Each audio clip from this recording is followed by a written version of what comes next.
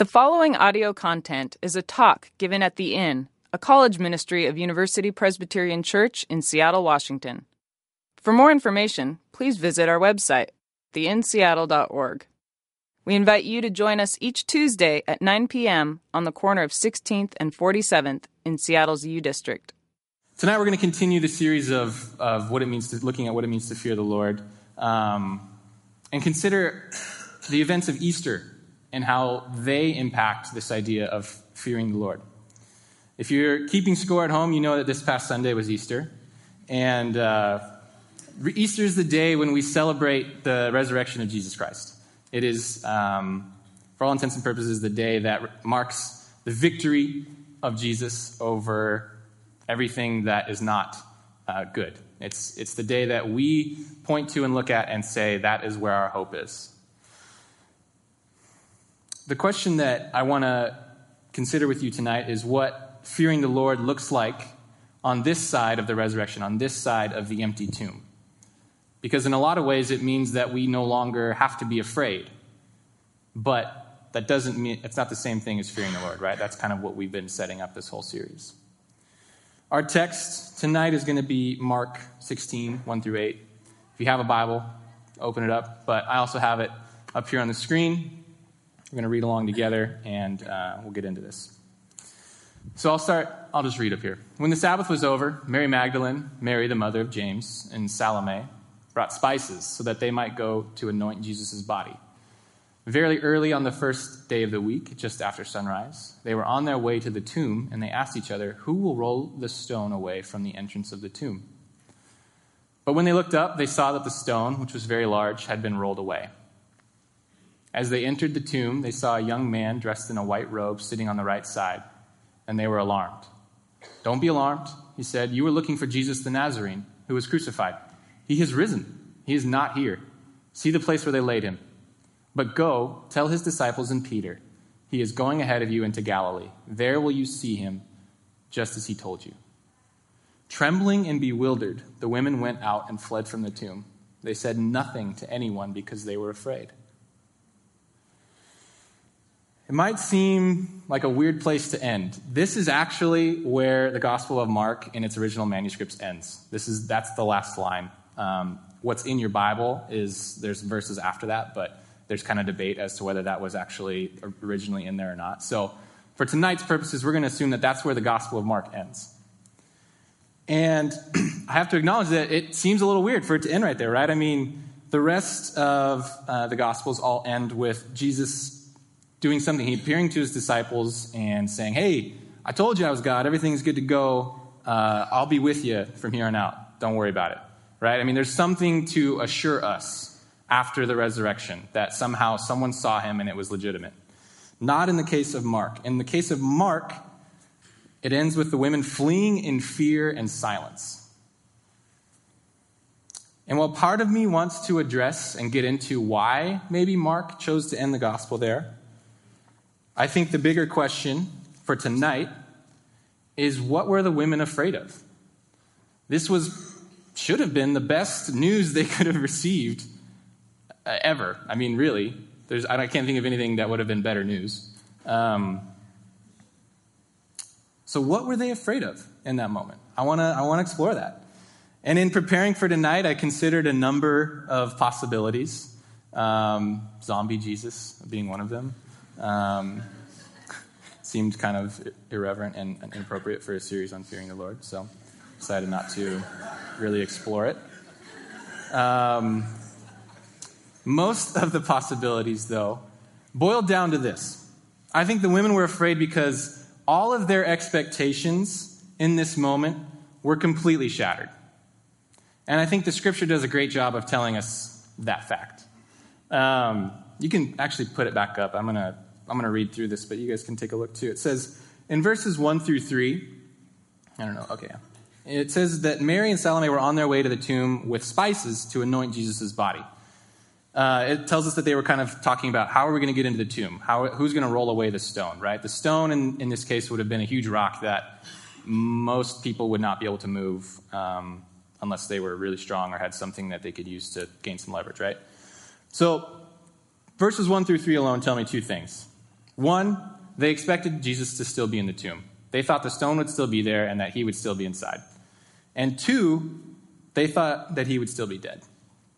They were taking spices to anoint his body. That was something that in these days you did to kind of fight the stench that came with the decay of a dying body or a dead body.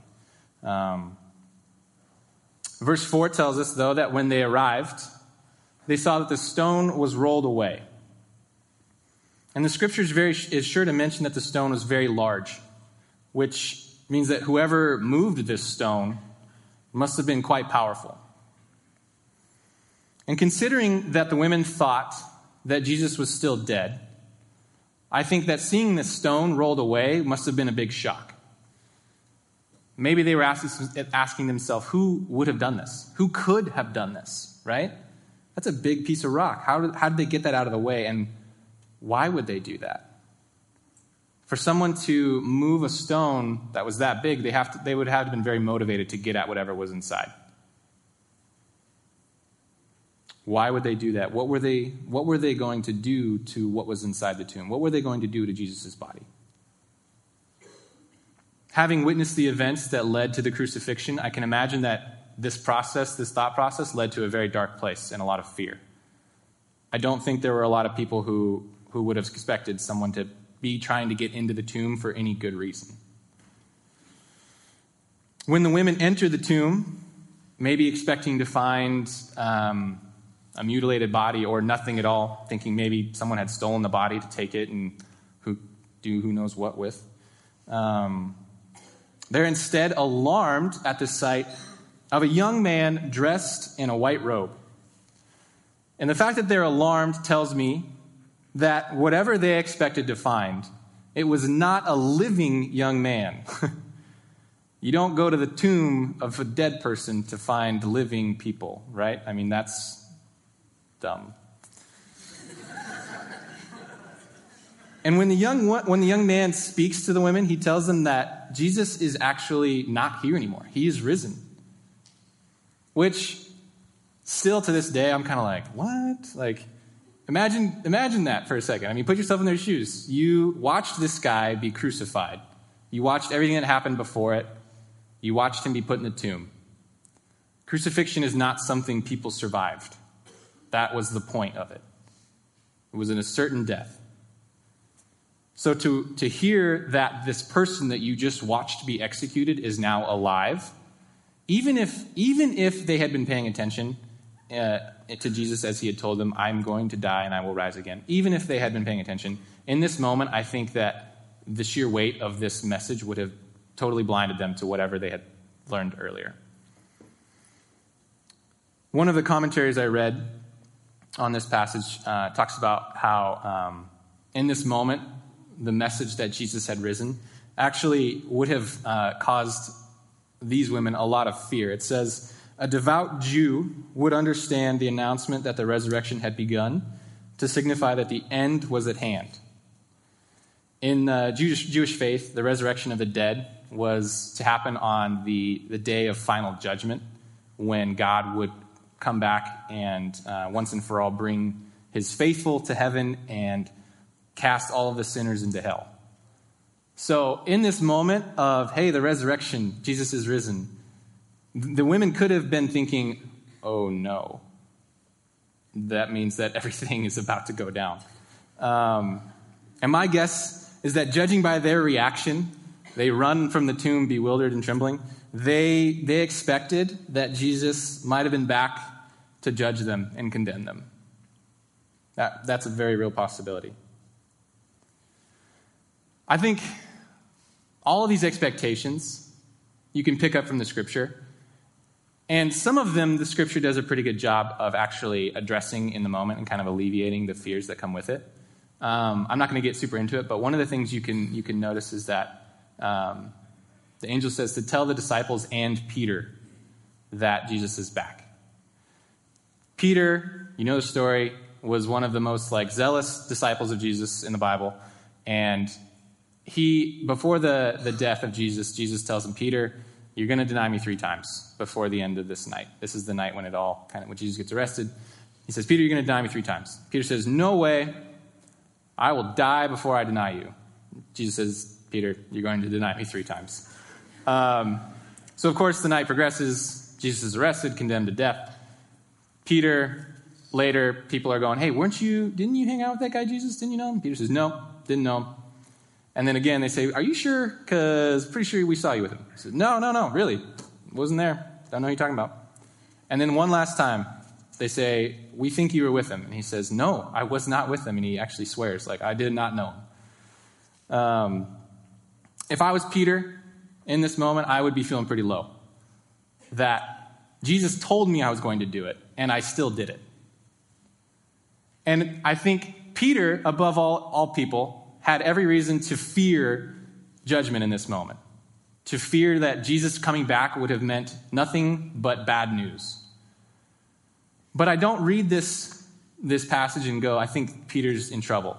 I don't think the angel was like, hey, go tell the disciples and make sure you tell Peter that Jesus is back. That's not the tone I pick up. I think that in this moment, the angel is kind of addressing that fear of judgment a little bit by saying, hey, make sure you tell the disciples and Peter, don't exclude him. Don't leave him out. We all know what he did, but don't let that get in the way. Whatever other expectations these women may have had, we know that the women fled the tomb that morning trembling with fear. Whether they thought someone had taken the body or that Jesus had indeed risen, was back to condemn all of the sinners, these women were unable to grasp the significance of the empty tomb because they were blinded by their fear of the unexpected. They went into the situation thinking they knew what was going to happen, and it didn't happen. In fact, it was the exact opposite of what they thought was going to happen. And instead of seeing that as a good thing, they were afraid. You and I, sitting here tonight, have the luxury of knowing that the rest of the story, we know the rest of the story. We understand that the empty tomb is, in fact, good news, and that it means that God is alive. That's what the point of Easter is. We celebrate the fact that God is alive. And this is good news for us. Equally true, but perhaps something that we still wrestle with, is that the empty tomb means that God cannot be contained. And I want to unpack this a little bit. Until the resurrection of Jesus, you can take that stuff down now. Until the resurrection of Jesus, a relationship with God was pretty much a constant cycle of messing up and having to atone for your sins. Glad that doesn't happen anymore, right?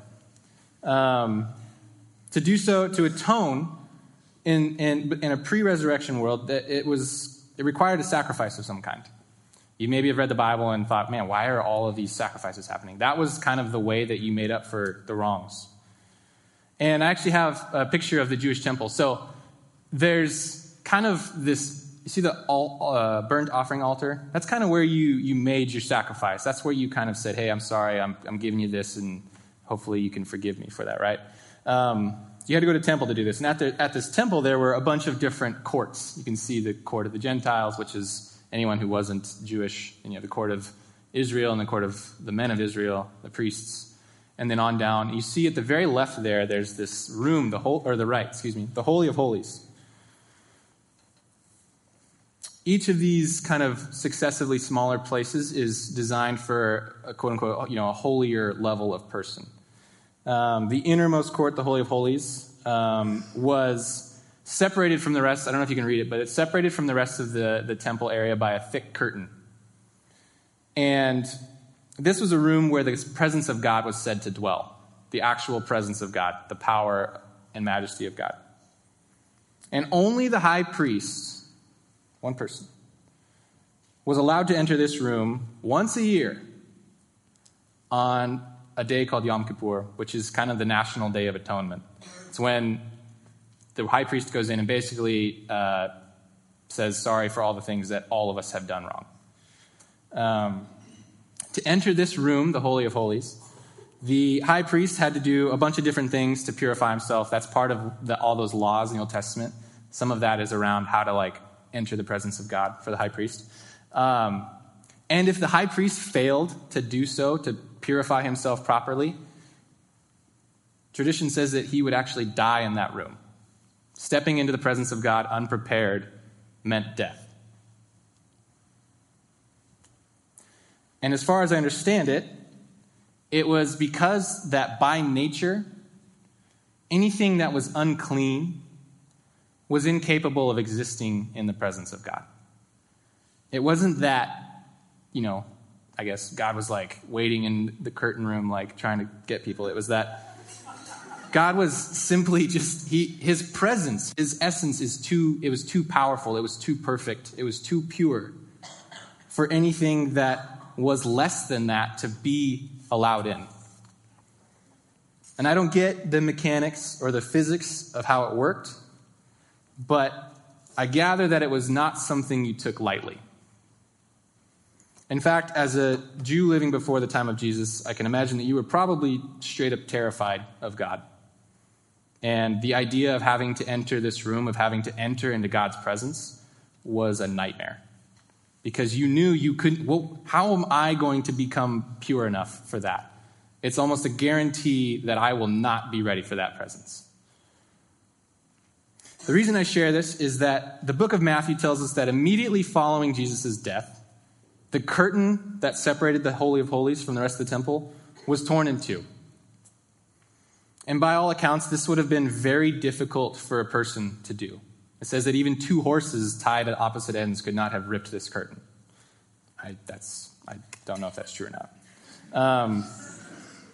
And although it's not explicitly stated in the Bible, the list of things that go into making the curtain, some experts estimate that it would have been about 4 inches thick of like woven animal hair.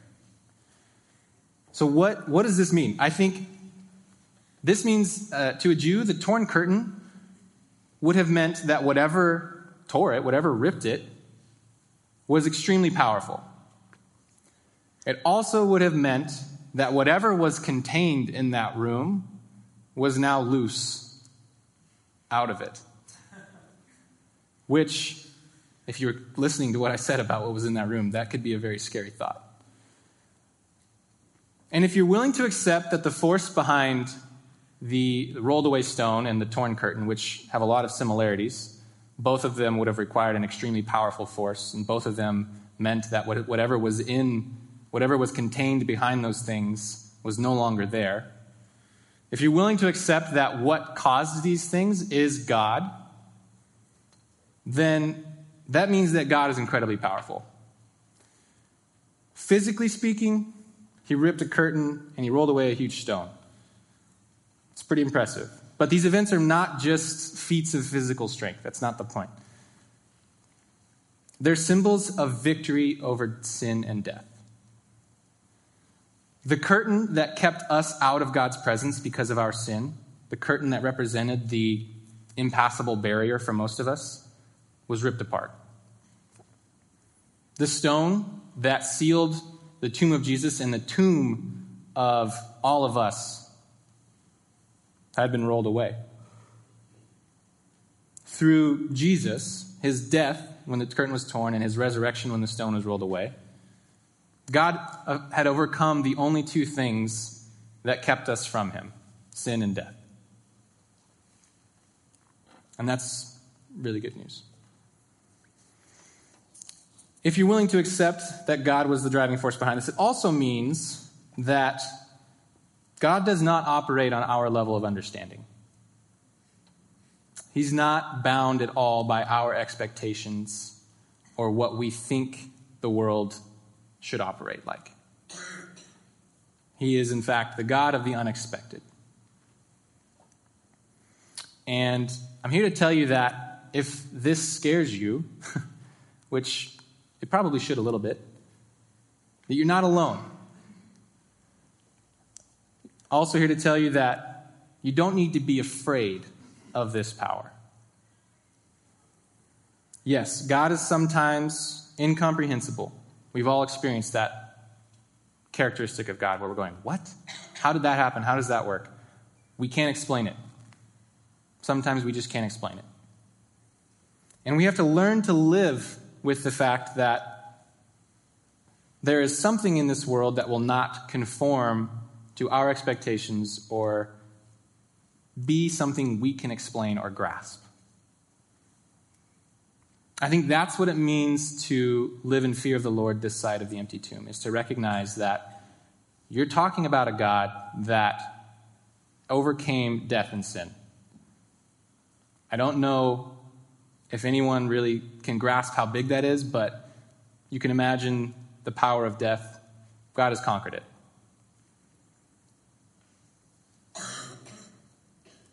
And unlike the villains, maybe that we talked about earlier, the villains that I tend to fear are the ones that are all out to disrupt my expectations or create situations in which I don't know what to expect. We can trust that whenever God does something we don't expect, it's because he has something better for us.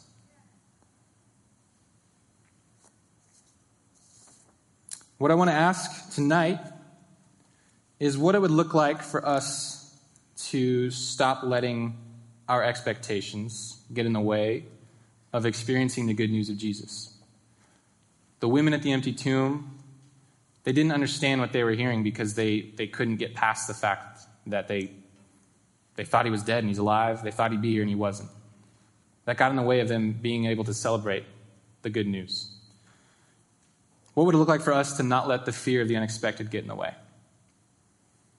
What would it look like for us to live without fear of the unknown? To actually expect the unexpected, to look forward to the surprises that God has. I don't know. That's what I want you to think about it. I don't know what that would look like for us. To stop thinking that we know what God is doing and somehow can manipulate it or control it. To recognize that God is bigger than anything we think he's doing.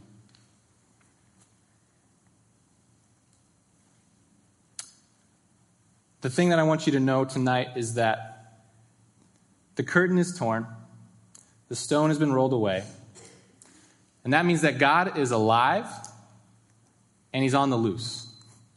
He's no longer contained to the Holy of Holies. He's no longer contained to the tomb. He's alive and he's on the loose. And what does it look like for us to believe that that is good and to try and participate in it in our day-to-day life? Let's pray. God,